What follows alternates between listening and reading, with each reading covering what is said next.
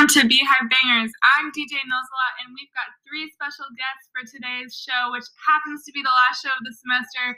We've got DJ B, but spelled B-E-A.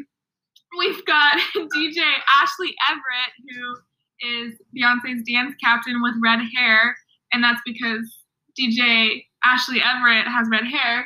And over on my left, we've got DJ BJ, that stands for Beyonce and Jay-Z. And DJ BJ is shouting over in the corner.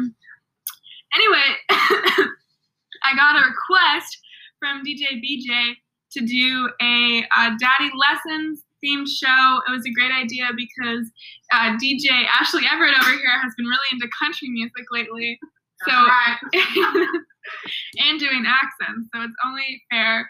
So we're doing Daddy Lessons featuring the Chicks from their VMA, or not their VMA, their Country Music Award performance that Beyonce got a lot of hate about because they kind of hate their, mildly racist. So people didn't think that Beyonce belonged at the CMAs, but she did. Any thoughts from our fellow DJs? I agree with you. Zero thoughts from our other DJs.